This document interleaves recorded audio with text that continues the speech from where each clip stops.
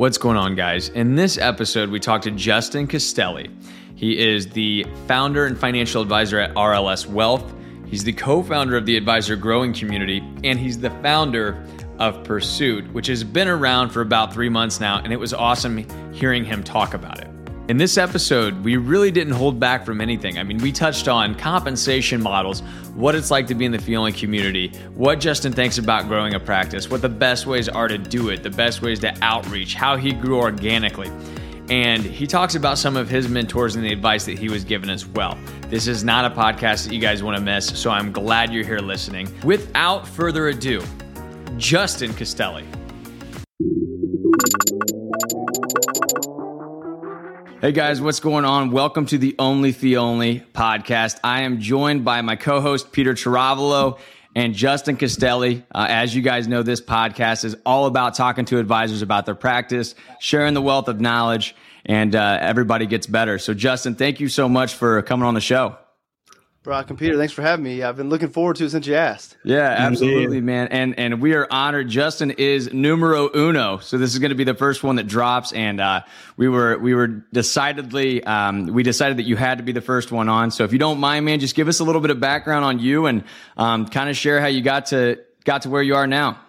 For sure. Well, first off, it was smart starting with me because it can only go uphill from here. So that is very smart. I know some of the other people you've interviewed, and it'll only get better. But yeah, so my name again is Justin Castelli. I've been a financial advisor for, hard to believe, almost 18 years. So straight out of college. And the short story for me is I went to Franklin College, which is a small school south of Indianapolis, to play basketball. And I went there thinking I would go to law school. I majored in econ.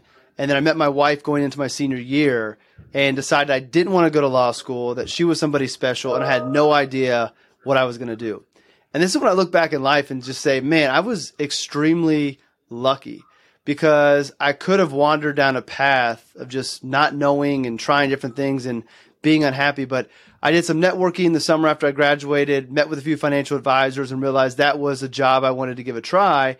And I just went old school, dropping resumes off at offices around town, and ultimately ended up at a firm that was an insurance-based firm to get started. And then just like many of the guests you're going to have on here, the typical financial advisor path is you bounce around a little while and you learn. You learn the business, you learn how to get into sales, you learn how to build a business, and then you learn about the type of financial advisor you want to be. And that's the journey I went on. Stopped at a bank, stopped at a large firm that did 403B business, so retirement plans for teachers. And that's where I spent the bulk of my career. I got my CFP designation, and that was where I realized one day I wanted to go out on my own. So I took that position as an opportunity to find people who would view me as their financial advisor, and then hopefully one day as I navigated the non-compete world would want to continue to work with me and keep working with me. So I spent time there, and then I actually was going to be leaving to start my firm and pivoted at the last moment and joined an independent firm in town for 2 years, and then ultimately launched my firm. When I launched in 2015, the name of the firm was RL Wealth Management, named after my boys, Roman and Leo. And I had to rebrand a few years later because we had Silas, our third child. So RLS Wealth is named after the boys, Roman, Leo, and Silas. There's nothing creative behind it to the financial planning world. You know, they're my world, they're everything about me, and I that was the hardest part about starting my company is what am I going to name it? And to me, that was just perfect for me, and I love it. No, that's awesome, man. So yeah, it's really interesting to hear what people name their firm after too. You know, some people it's initials, some people it's something more generic. So it's really cool when someone has a passion for it. And I know that's what you're all about with the Pursuit and your brand with that. So, I mean, growing up, you never really thought that you were going to be a business owner. And what motivated you to get into doing your own firm is also just the way that it is being a fee-only planner. But what motivates you today to continue to build and also spread the word of the fee-only community? Yeah, and actually, I'll go back. The reason I started my firm was there were things I wanted to do, people I wanted to work with, that I realized I could only do it on my own. One of the things that was very instrumental in my career was the 403B company I worked at was owned by AIG. And I worked there during the financial crisis. And I kid you not, the AIG did a big rebrand of this company So Valak is the name of the company. And it was around for 50 plus years. Teachers loved Valak. They knew the name. AIG went through this big rebrand called AIG Retirement, dropped the Valak, and then like 3 months later, AIG takes a bailout. And teachers were upset. And I didn't lose any of my clients, but you caught a lot of heat, understandably. What I learned from that was I never wanted to be in a position where somebody else could mess up my business. I didn't do anything wrong. Valak didn't do anything wrong. It was AIG and the insurance, contracts they were writing that got us in trouble, got the company in trouble, that spilled down on me. So that was one of the things that made me think, all right, I don't want to be in a position for somebody else to impact it. I also realized I didn't want to be in a position where somebody else could control my compensation. I made good money at Valak, really good money. And I knew that any time they could change the commission schedule, they could change my territory, they could take things away, and that could impact me and my financial security. And I didn't want that. So that was what led me down the independent path. And then the reason I left the independent firm was I just wanted to work with younger professionals and I couldn't. So I had to go do it on my own. Yeah. I'm going to be 100% honest with you guys and keep it real. The only reason I went fee only out the gate was because in order to affiliate with a broker dealer to do the term insurance I would do for young professionals, I'd have to give up like 20, 30% revenue for something that I really wasn't going to do a lot of. So if I would have found a way to be able to keep my insurance license, to be able to do some term and some disability, right out the gate, I probably would have, because I wasn't set on being fee only because fee only is the righteous way. I was just set on fee only because it was easiest and clean and allowed me to get started and keep as much of my revenue as possible. And I'm really thankful to have the two of you in town, because now I have somewhere to go. Before I was using third parties and I would send people off, and it wasn't bad, but it wasn't as good as the relationship I have with the two of you. So I went to fee only because it was the easiest, cleanest. And I stay there just because I don't do a lot of insurance, and it's nice to just be able to refer that out to people who are going to take care of it and take real good care of my clients so I can focus on the things that I enjoy. I say that, I know this is the fee only podcast, and I know it's a question further down, but I'll just tease it right now. I think one of the things that I will always come back to is I think there are multiple ways that we can serve clients, and that I don't think fee only is the best. Fee only has its own conflicts that advisors like to pretend don't exist. And I do think it is very good. I think it's one of the more transparent ones, but it's not without its conflicts. Go into that, Justin, because I think you hit something really important there. I want to hear more about that. Yeah. So as far as what the conflict is, if I'm fee only in the traditional AUM model, we can talk subscription stuff as well, but I have an incentive to gather assets. And I know there are advisors out there that tout being fee only and that they are without conflict and they're the best advisors out there, but yet they are moving assets to them that may be better off from a fee standpoint somewhere else. And maybe their clients could handle some recommendations and execute it on their own. Not say it's bad, but that is a conflict in that I make more money by bringing assets to my firm. So it's not that we're without conflict in the fee only world. It's just that there's fewer conflicts. And a lot of advisors like to make it seem like fee only is the purest way and there are no conflicts. There aren't. Also, there is a place for whole life insurance in some financial plans. As a fee only advisor, I can't offer that. And maybe I won't explore that, even though it might be right for that client's wishes and goals and needs. So there's a conflict there that I might not make a recommendation that's best in that situation. So every business model has a conflict. What I think is more important is the transparency behind, well, how am I compensated? What are my incentives? What are my conflicts?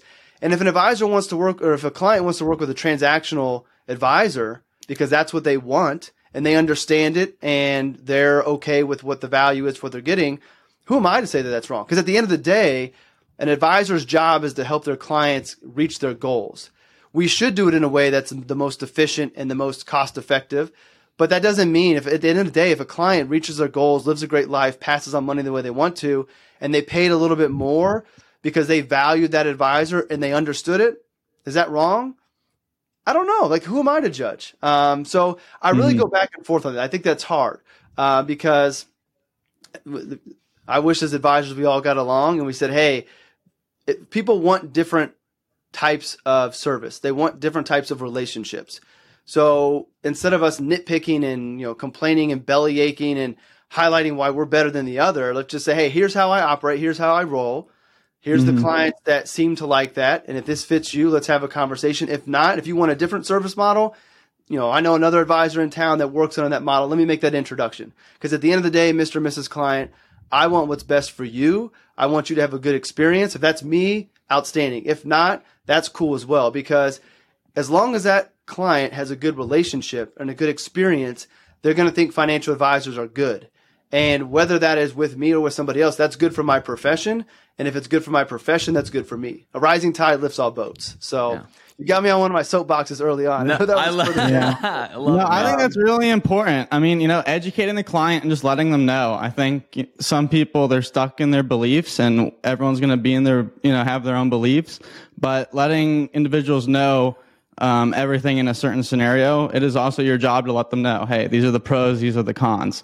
Many people, they don't want to look at some things because they're stuck in their own beliefs. So I think that's awesome that you bring that point up to really be open and, be educational. Yeah, I was nervous to do it because I know it's the Fee Only podcast, but I also know you guys are transparent and you're upfront and you're honest. So it's an honest conversation that obviously for you, the Fee Only advisor is great because you can meet that advisor's needs, help their clients, and it's a great relationship. So there's nothing wrong with that. And subscription model I mentioned, I think that falls under the Fee Only world as well. And how do you determine what is the right subscription?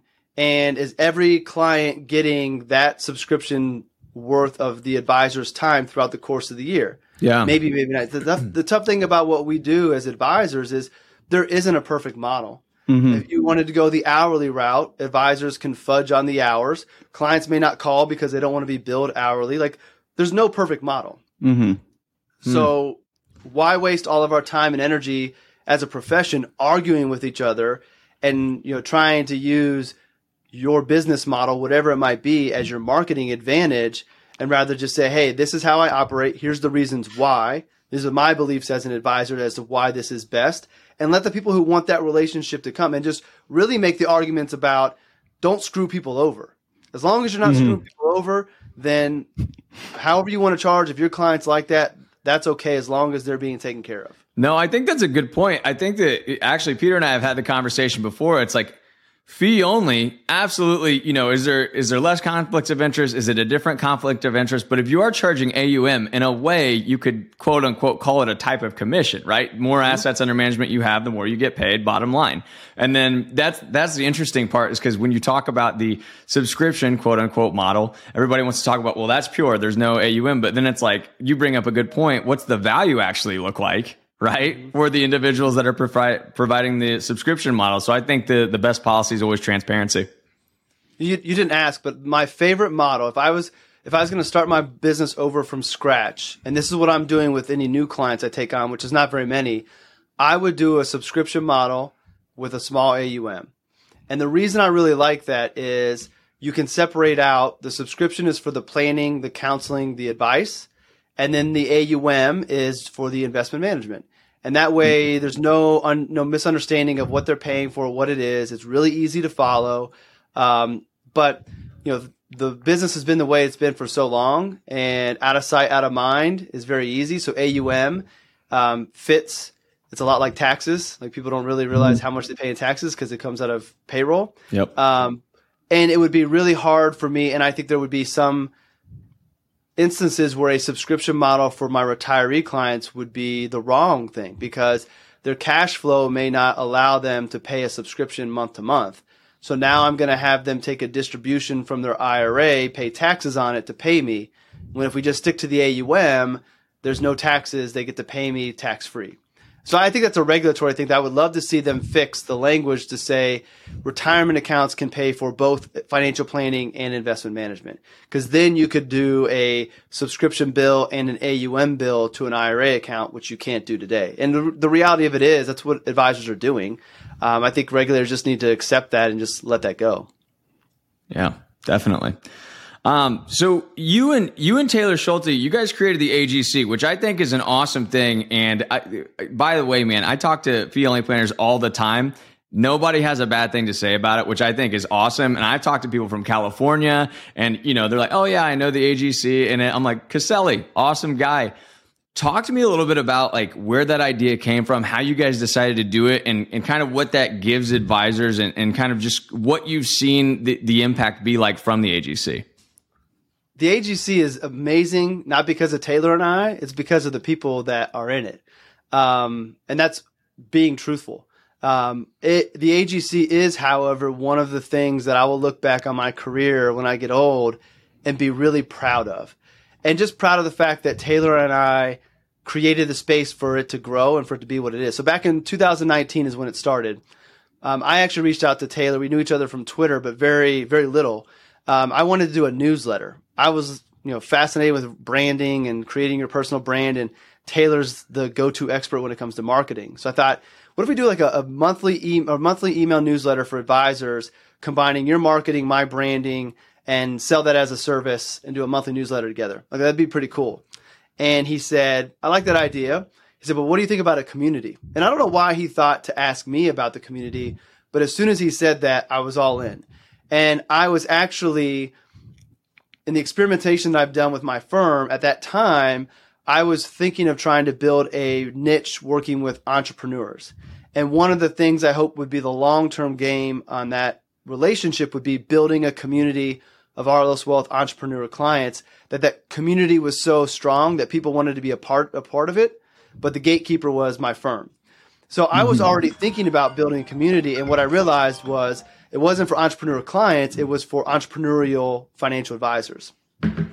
High level, the reason it's so cool is if you think about it, historically, financial advisors have been competitors. Me versus you.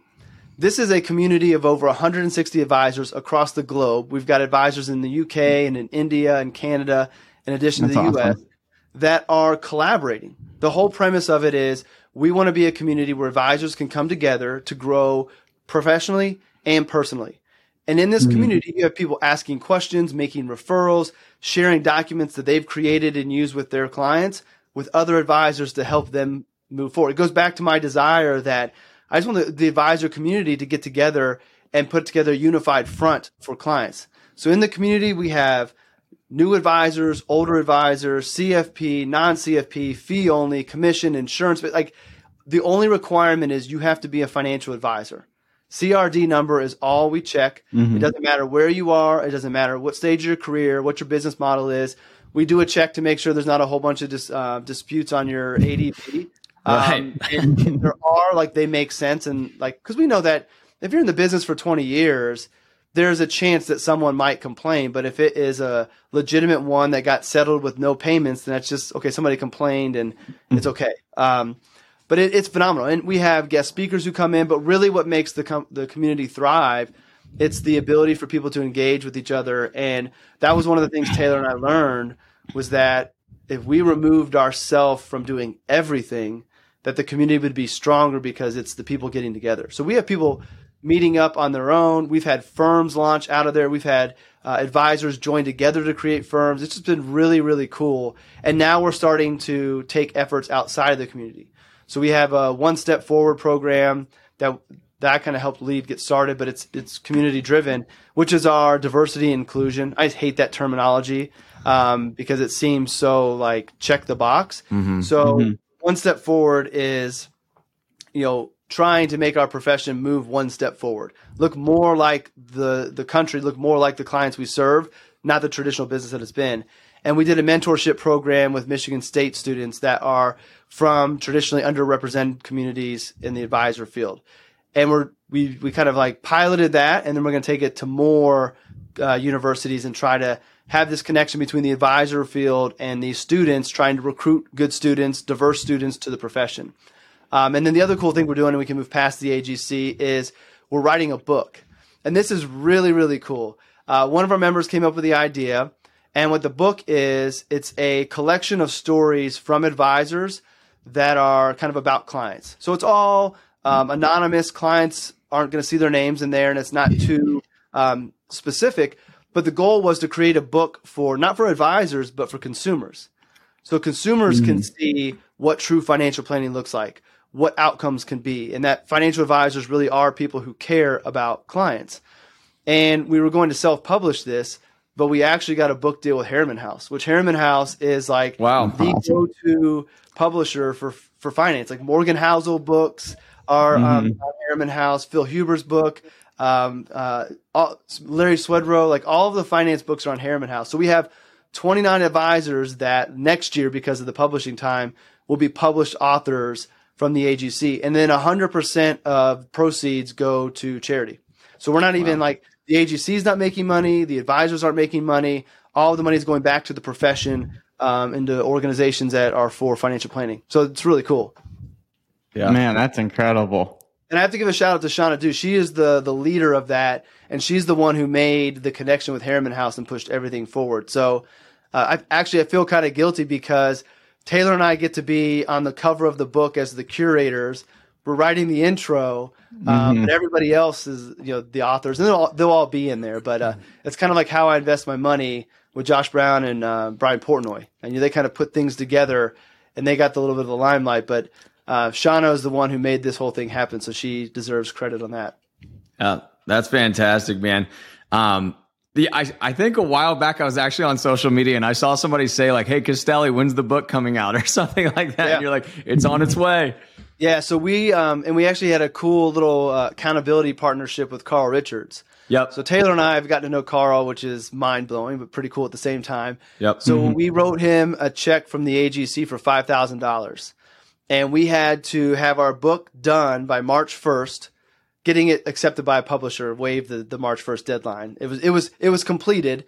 And if we did not, he got to cash that $5,000 check. So we sent him a box. It sits on his desk. Like if you watch some of Carl's videos, there'll be a red box and it has some writing on it, and the check is in there. It says break if book isn't finished by March 1st. So keep an eye out for it. He's supposed to tear that check up. But that was pretty cool. Yeah. No, that's fantastic, man. So I want to touch on, because I think a lot of people look at you and they're like, holy cow, social media following. You're pushing 10,000 followers on Twitter.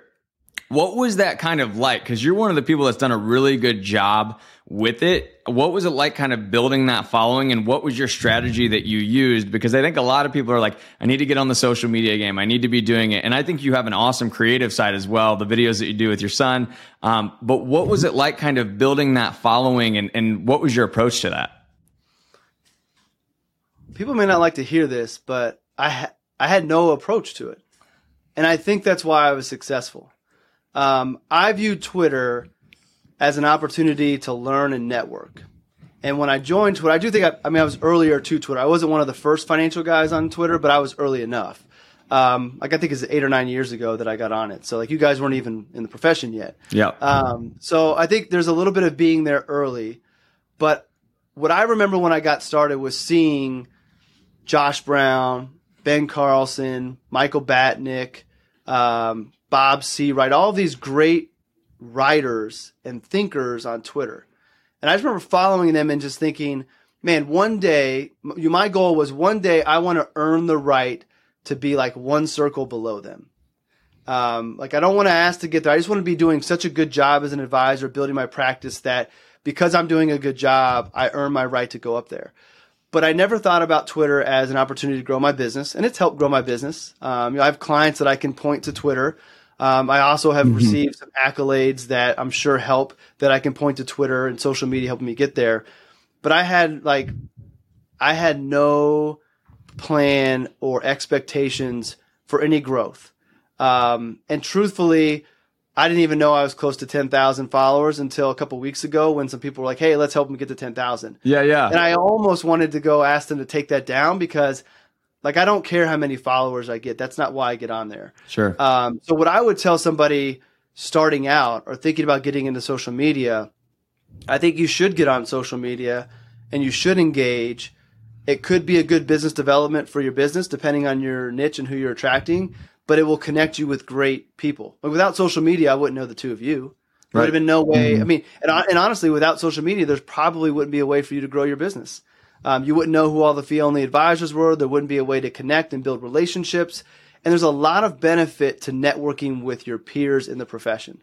And I can attest to that. Like, yes. The wild thing is, I mentioned knowing Carl Richards, going back to that circle of people that I looked up to when I first started doing all this. Like, I know them all now. Like, and it all happened genuinely and organically. Like, I've never reached out to any of them and said, hey, will you promote this blog? I've never sent anything to them. It started out with engaging and actually sharing their content. So one of the things I did early on, because I was struggling putting out content a lot, is I did my mixtape, which is just curation. Hey, here, I read a lot. Here's a lot of great posts that I like, you might like. And then when I would post that mixtape every week, I didn't do it to say, hey, look at me. And maybe it ended up doing that. But I would tweet the mixtape was out and I would tag everybody that I included for the week. And I still do that today. And the reason I was tagging was not to say, look at me, Ben Carlson and Josh Brown. It was to say, hey, guys, I think you did a great job. I want you to know that I appreciate the work you did and I shared it. So I would be lying if I didn't think that put me on their radar a little bit. But it also was just done because I genuinely appreciated what they were doing and I wanted to tell them. That was my way of telling them good job. So I would say go into social media initially just to be social and engage. And then start to find out how can you maybe use that to grow your business. Where are your ideal clients living? Maybe it's not Twitter. Maybe it's LinkedIn. And everybody wants to poo-poo LinkedIn. I think LinkedIn's a great place to network. And so many people do bad job on LinkedIn that if you can figure out how to do it properly, I think you'll stand out. So social media is going to be important. I think it used to be people would go look for your website. You still need a good website. But now people are going to go look for your social platforms. They're going to look for a blog. They're going to look for a podcast. They're going to look for what your thoughts are. So I think you need to figure out how are you going to do that, where are you going to put it, and be social because people are expecting that. Yeah, no, those are all great points. I think really what you drive home is content. So, I mean, if you were a brand new planner starting out in 2022 or at the end of this year, and I know one of your great examples is actually with Thomas Kopelman building through content, but what advice would you actually give to a new planner who's just starting out? Like, you're starting with zero, you might even be in a new area, you don't have any connections, you understand you need to do content, but like, what do you actually do? How do you reach out to these people? What is going through your mind when you're writing posts and commenting? So, I am a believer in content, and I think every advisor should be creating one form of content at minimum. But I also, for a new advisor, would say that can't be your only game plan. It's got to be a part of the strategy because content takes a while to build up. Thomas is an anomaly. He came out the gate running and did a great job. He ramped his up quicker than most people will. So I would say don't set that as your expectation. It is possible, but know that it's going to be a long game. And so I would say figure out the way you like to communicate best and start there. Are you a writer? Are you a speaker? Do you like video? Like find one area that you feel comfortable and then just start creating there and experiment. And don't look at your numbers. Don't look at the shares, views, likes, and all that stuff. That doesn't matter because early on it's not going to be a lot. And if you focus on those metrics, then you're going to get frustrated. You're going to give up. But if you're creating because you say, hey, I have knowledge to share, I want to educate people and do a little bit of entertainment and let people know who I am. If you lead with that and then consistently do it, good things will happen. And we can point to a lot of people, and you will have a lot of guests on here that will point to that. But it takes time. So I would say don't get overwhelmed. Don't try to do too much right away. Don't expect it to grow your business overnight right away, which means you have to find other ways to grow in the short term. Paying your natural network if that's an option. If not, go back to the days of doing valuable seminars. Maybe don't you do the dinners, but find a creative way to get people who need to hear your message in a room or on a Zoom and educate. Lead with education. I never ask. Like on my blog post, I never say click here to meet. My thought is if I create good content, bring value, someone will reach out to me. Like it's not hard to find my firm to reach out to me. I don't need to make an ask. And that's not necessarily what everybody will tell you to do, but that's my style, which I think leads to another thing is do what feels right and what feels comfortable to you. Because one of the things that I've learned over time, and I've gotten a lot of feedback on, is that my authenticity comes through in my content. And the only reason my authenticity comes through my content is because I'm only doing what I feel comfortable doing. and what I'm enjoying to do. And that comes through. So if you're comfortable being a hard closer in your content, then do that. But if you're not, I don't feel like you have to do that. The only thing I think would be hard in today's environment, but I'm sure somebody's out there having success doing it, is cold calling. And maybe I hated it. Yeah. Like when I had to do it early on, like we had call nights at the insurance firm. I'd lock myself in a room. I'd call my friends and just talk. Like I would lie on the numbers, and I didn't call because I just wasn't comfortable doing that. So I think that would be one of the hardest ones to do today. But not to say you can't do it. But I think seminars would still work. I also think as a young advisor, ownership is great. And I want as many advisors who desire to own their firm one day.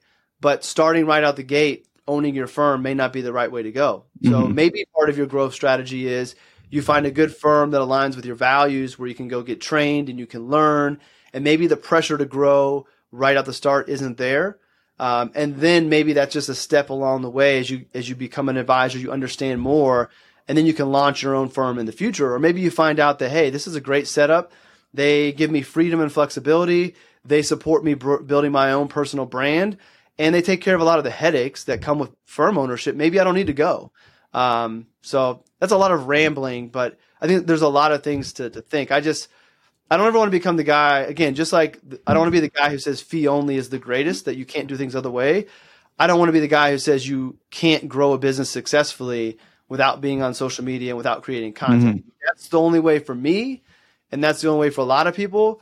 But I think there are advisors that are doing it quietly without doing all of that and having a lot of success. So if you aren't that person, even though I think you should be creating content in one form, if that's not you and you're growing, then you're doing a great job.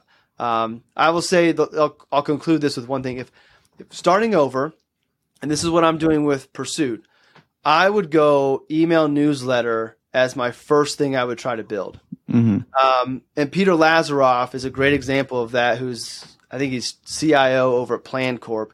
But he started with an email newsletter and just slowly grew it. And the reason I like that is, one, there is a level of intimacy when it comes to email. If somebody says, yes, I want to get your email every week or every month, like they chose that. You didn't throw it in their face on their social media feed. So they want you to come talk to them. Secondly, that email newsletter, depending on how you structure, if you're at a firm, like you own that list. And then you can take that with you. You can do different things with it. You can offer different services. So I never did an email for RLS Wealth. My All About Your Benjamins email was just to get the feed coming through you. But Pursuit, I'm building with the podcast, but I'm not doing a blog. I'm just doing a weekly email. And I'll agree with that. So I think email would be the spot to go. And I would grow that organically, and I wouldn't throw people on it who don't want to be on it. You could just, hey, go through your email list and say, hey, I started this newsletter. It's going to be this frequency. This is what it's going to be like. Here's a link to the first one. No pressure if you want to sign up. Here's the link to sign up. And then just let people go on there. So that's what I would throw as a starting spot. I think that's awesome, man. I think it was crazy for us because when we were first starting, we actually started in January of 2020. So that was an interesting time to start a business for sure. But one of the things, like, I feel like coming from where I was, which was similar to you, is a big insurance company, right? And I didn't know anything other than cold calling because they were like, that's what you have to do. Like, if you want to be successful, that's what you have to do. And by the way, if you want to share anything on social media, you can choose from these 5 articles. So you don't even have any like creative ability to go out and do your own thing because you're so kind of boxed in by what you're allowed to do. So that's the beautiful thing about having your own firm and practice, is that you have the decision to be able to go out there, create the content you want, be creative in a way that works for you, which is to your point, right? But one of the things I want to touch on, because we went to XYPN Live last year, and I'm going to make it a point to ask everybody that we talk to this, at least that's been a part of that community or knows about that community. They do a study, and essentially out of the first year advisors, it's basically like you're going to make $14,000 your first year.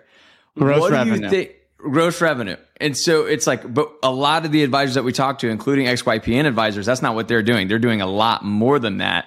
And when I talk to people, they're like, yeah, I'm doing it. I'm creating content. I'm doing a newsletter.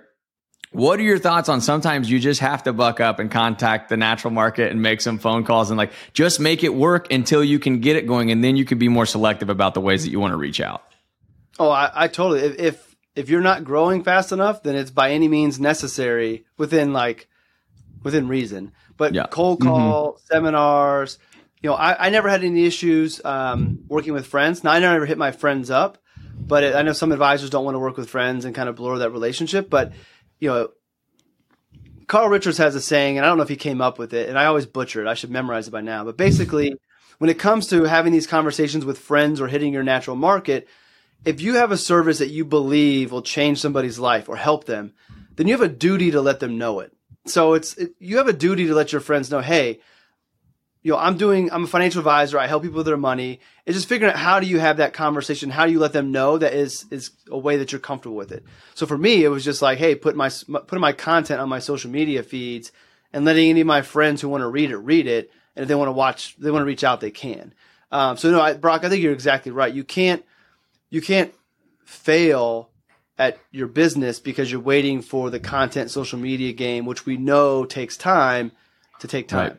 So you've got to do those things. And then to your point, if you start to grow and you're at a point where you can grow a little slower, then you can afford to not do those things, then you could go. But I think you need to be prepared to do both. I had the luxury of, I had clients who followed me when I launched my firm. Now, it wasn't a lot.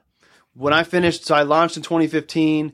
At the end of 2015, I want to say I had less than 30 clients and $7 million in AUM. So not a huge amount, but it also was not zero. And I used savings to bridge that gap and, what we all do to get going. And then by the end of year 2, I forget the number of clients, but I remember the ADV was at 14 million. And I did kind of double the first few years because the end of year 3 was 28 in AUM, but my business had AUM and subscription. So the point of all of that is to get started, if you want to succeed, you may have to go outside your comfort zone and go to some of those traditional ways of building business, going to networking activities, the Toastmasters and all those traditional things that are there. They may not be fun. They may not be comfortable. I never liked them because I never liked the fact that it was I'll scratch your back, you scratch my back. Right. I want to go into I refer to you guys because I trust you and you do a good job for my clients. I'll never ask you to refer anybody to me. And the fact that you never send business to me, or you may never send business to me, will never slow down the fact that I'm going to send business to you because it's a relationship that is built on my client's needs and I trust you. Those are the relationships I want. The CPA I used to refer to, never asked him to refer me clients. The attorneys I refer to, never asked to refer me clients. So the way I'm comfortable going to those networking groups and just referring because we were in the same group doesn't fit me. That doesn't mean it doesn't work. It doesn't mean that it can't be right for somebody else. So I think you got to explore those. And while you're exploring, build that library of content, build that SEO flywheel that will start kicking in with time. So yeah, it's got to be a mixture. Yeah, no, those are all great points. So, with someone starting out, what would you say is one of the main traits that they need to have? People say, oh, you need to be a great marketer. Oh, you need to be a very personable person. People feel like they need to be good at everything. But at the end of the day, what are some key traits or main things or skills that you should hone in to be a good financial advisor in today's world? I don't know if this is a skill. I think it's more of a characteristic, but it's something that you can develop and build. I think it's confidence. Because confidence solves all those problems. One, I think you have to be confident that you're going to succeed. It's not guaranteed. I'm speaking to those who start their own business, but the reality of it is whether you're launching your own firm or joining another firm with no book of business, you have to have confidence you're going to succeed. You have to believe in yourself. And for whatever reason, I've naturally been a confident person my whole life, and I will always bet on myself. So when I launched my own firm, with only a handful of clients, there's no doubt I was going to succeed. That wasn't even on the table. So confidence that you're going to succeed. Confidence in your skills that you can help people. I actually recorded my Daily Pursuit podcast for tomorrow, and it's called Imposter Syndrome's a Bitch. Sorry to cuss. But, No, it's all right. We'll put the E on the episode. There you go. There you go. Makes it look cool. Makes it look cool. Because it is. Yeah. Like you as a young advisor, or even if you're an advisor transitioning careers and you've been a professional for 20 years and now you're being an advisor or you're making a transition, there's always going to be that doubt of, do I know enough? Am I smart enough? Am I a good enough advisor? Or in the content game, you're just getting started and you look at Josh Brown, who has 1 million Twitter followers and isn't even on Twitter anymore. And they have 100,000 subscribers on their YouTube channel. Like, imposter syndrome is going to come up. The only way you beat imposter syndrome is you go back to your skill set and what your knowledge base is, and you have confidence. So confidence that you are the expert and you can help people. Because especially as you're on social media, as great as it is to network, there's a lot of noise out there. There's a lot of trolls who are going to come at you and try to knock you down because they're unhappy. Yeah. You've got to have the confidence that you are a qualified advisor who can help people. Because at the end of the day, nobody wants an advisor that's not confident. How am I going to trust you to give me advice if I come in and you're doubting yourself and you're shaky in your recommendations? So I think confidence solves it all.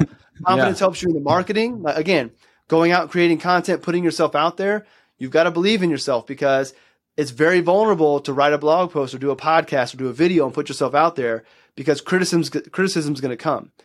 You got to believe in yourself and know that you did the research, the information there is correct, and that what you're putting out there is valuable and helpful. So to me, it's confidence. Yeah. Some of us are naturally built with it, but I think there are things that you can do to build your confidence up. Like, I'm a big believer in momentum.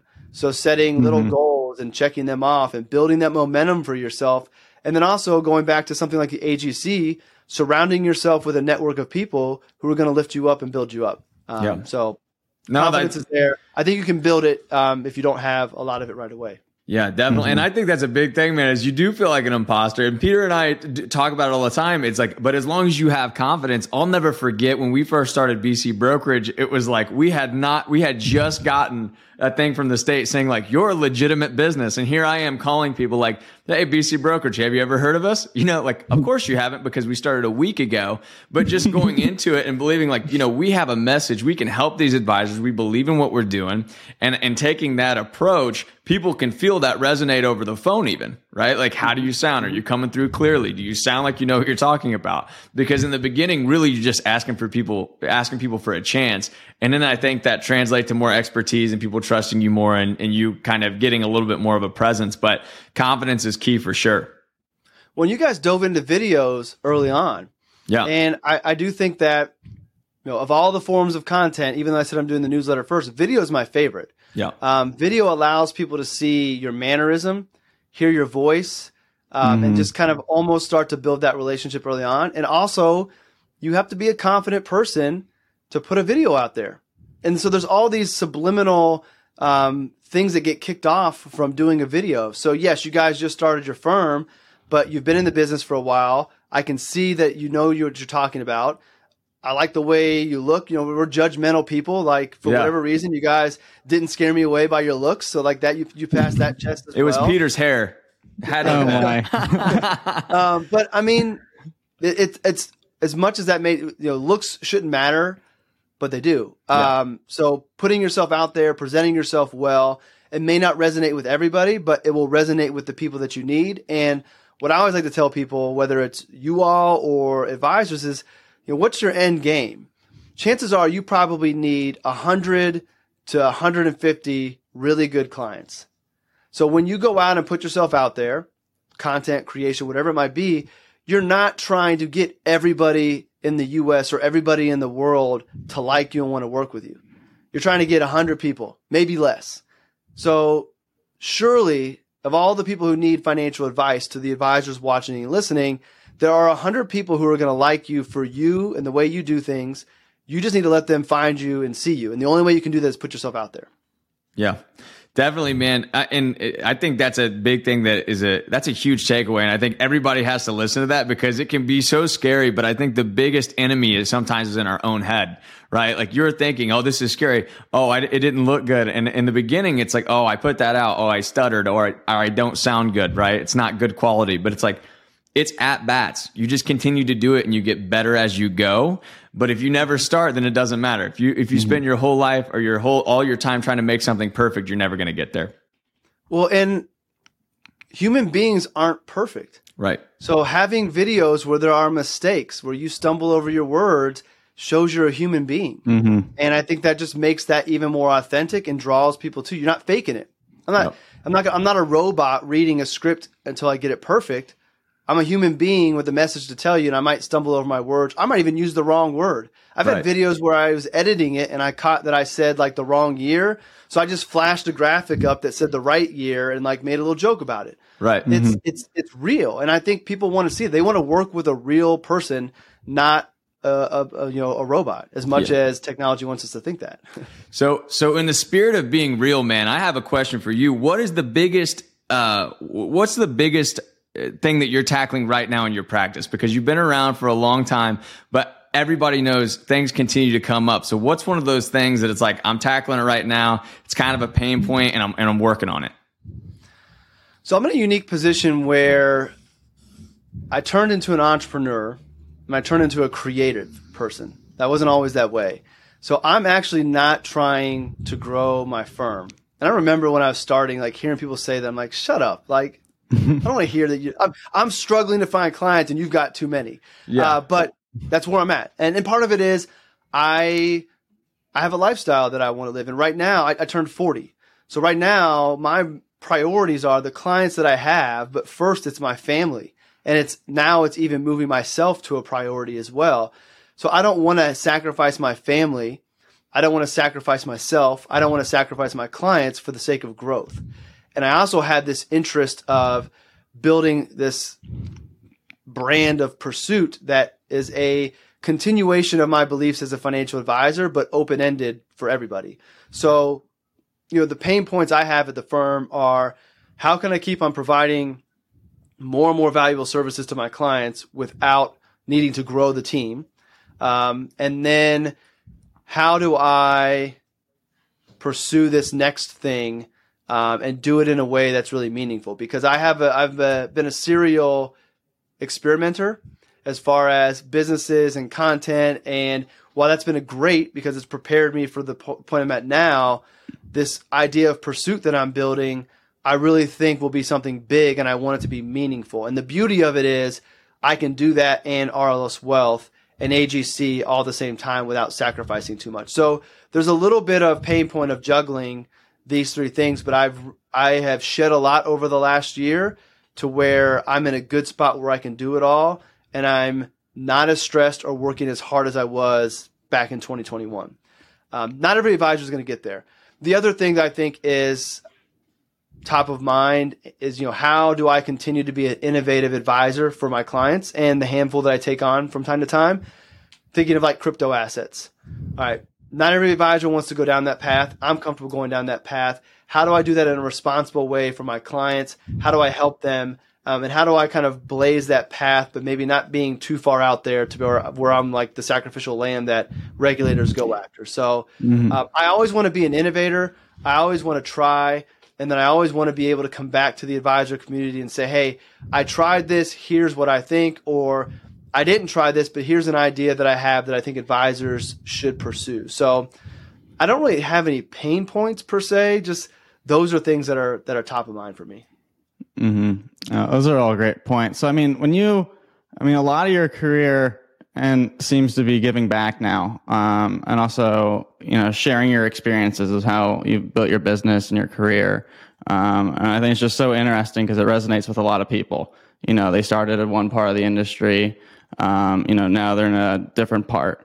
But what is like your goal with it? What is like the one thing that you do want to change, or like your legacy? Like, what's the one thing that you want people to know? Justin Castelli did this in financial planning.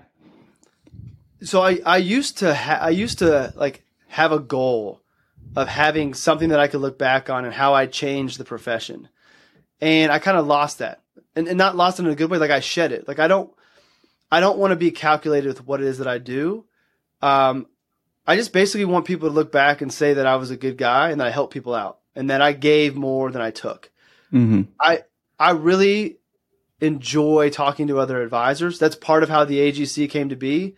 When Taylor and I had that idea, we both went back and we put together a spreadsheet of over 300 names, basically 150 each, of advisors that we had Zooms and phone calls with over the previous year and a half.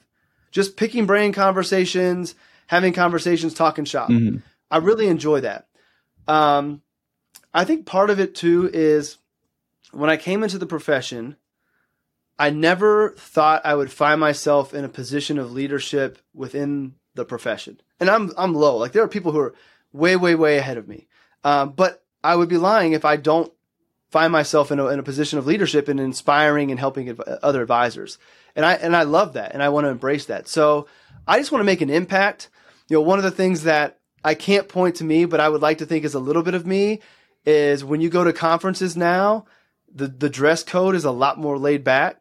And one of my goals when I started my firm was I wanted to piss off the old guys. So I started going to conferences, and I would wear graphic tees under blazers and Jordans and T-shirts. And like, I'll never forget, there's a picture of me at I think it's Inside ETFs. It was in Miami. Brendan Malloy and I are coming up the escalator, and I have a Jesus Shuttlesworth T-shirt on and some Jordans, and my tattoos are showing. And like, everybody else around me is suited up. But you go to conferences now, and it's a little bit more relaxed. I'd like to think that a little bit of that was that I kind of changed things a little bit, but my big goal was I wanted to shake the profession up. I wanted it to be more relaxed, more human. And if I'm being honest, I don't have the reach of some people in our profession to be able to do that by myself. But if I can do that with a few advisors here and there, and they go to help other advisors do that, like, I just want my thumbprint somewhere on the profession in a positive way. When you look back, I can say, yep, those little things, like, I had a small amount of influence on it. But I'm not so egotistical to think that I can have a huge impact on the profession. And I'm okay with that. I just want to know that I help people and that people liked me because I was there and willing to help. And that's just naturally who I am. Yeah, no, that's fantastic, man. And from a guy who also has tattoos, like, I've got a big piece on my shoulder and arm. I'm like, I saw your sleeve. I'm like, it's making me think. I think I even reached out to you. Sleeve. Yeah, I just finished my sleeve. I know, man. It looks awesome. 40 years old and took it all the way down to the wrist. Yeah. And the thing is, I haven't lost a single client over my growing tattoos, my love of hip hop, because at the end of the day, those are things that, for some people, might matter, and those people aren't good clients of mine. Yep. But for those that I've worked with and those that work with me, that's not important to them. So they know who I am, and they know what to expect when they come in. And when they come in, it's exactly what they thought it was going to be, and they're okay with that.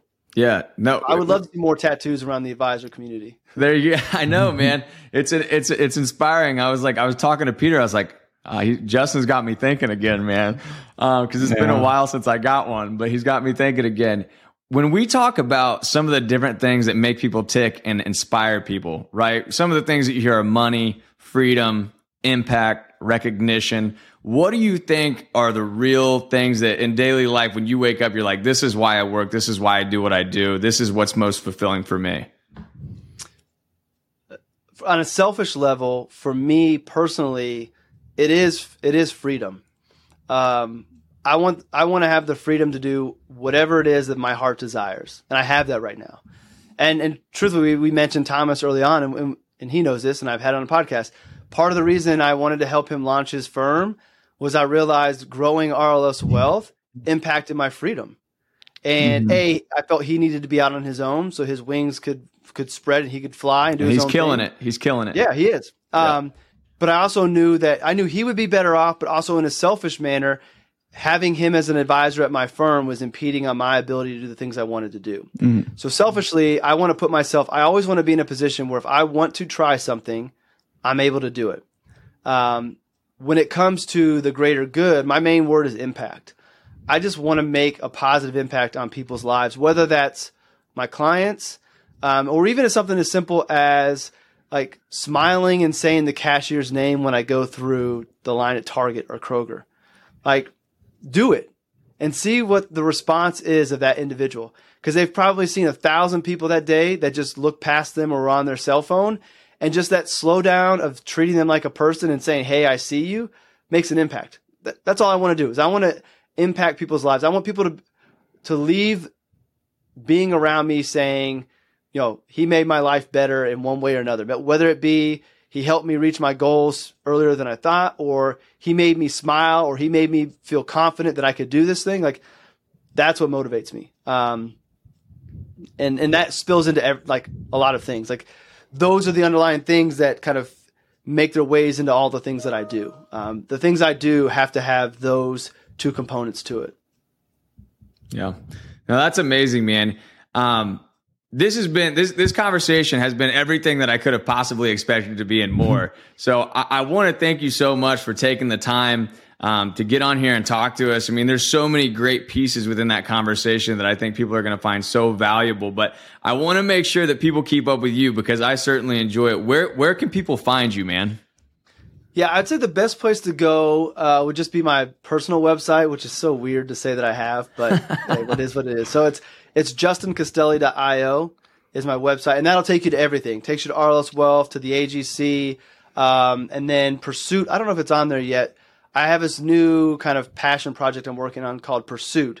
So that website is prst.co. And I don't think I have that on my personal website yet because I haven't got my web guy to bring it over. So that'll take you everywhere. And then on Twitter, it's just Justin Castelli, JUS10CASTELLI. Although I am spending less time there than I used to, and spending more time in the AGC. So I'm still on Twitter, but not as much as I was. Very cool, man. Well, thank you so much for coming on the Only Fee Only podcast. It was an absolute blast to get the chance to talk to you, learn from you.